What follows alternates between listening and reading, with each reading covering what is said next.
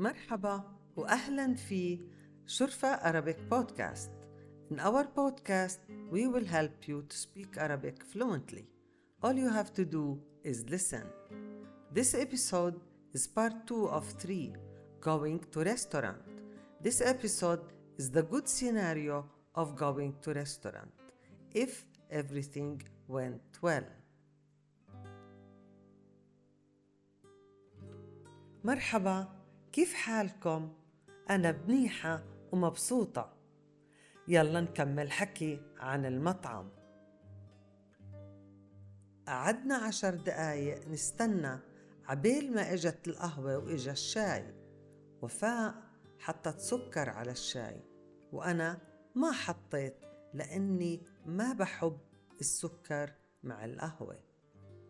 المحل كان معبى ناس كبار بالعمر وصغار كمان، والكل مستمتع بالأكل، بغمسوا بالخبز لأنه كل إشي بهذا المطعم بتغمس: قلاية بندورة، حمص، فول، مفركة بيض وبطاطا، في شغلات كمان فيها لحمة زي الصفيحة اللي إحنا طلبناها. صحيح، وين أكلنا؟ هيو الجرسون شفته، ناديته وقلت له: يا زلمة وين أكلنا؟ متنا جوع. حكالي هيو بالطريق واعتذر لأنه أزمة في كتير ناس. قلت له: مش مشكلة، نستنى شوي. وإجا الأكل والجرسون بلش يحط الصحون على الطاولة.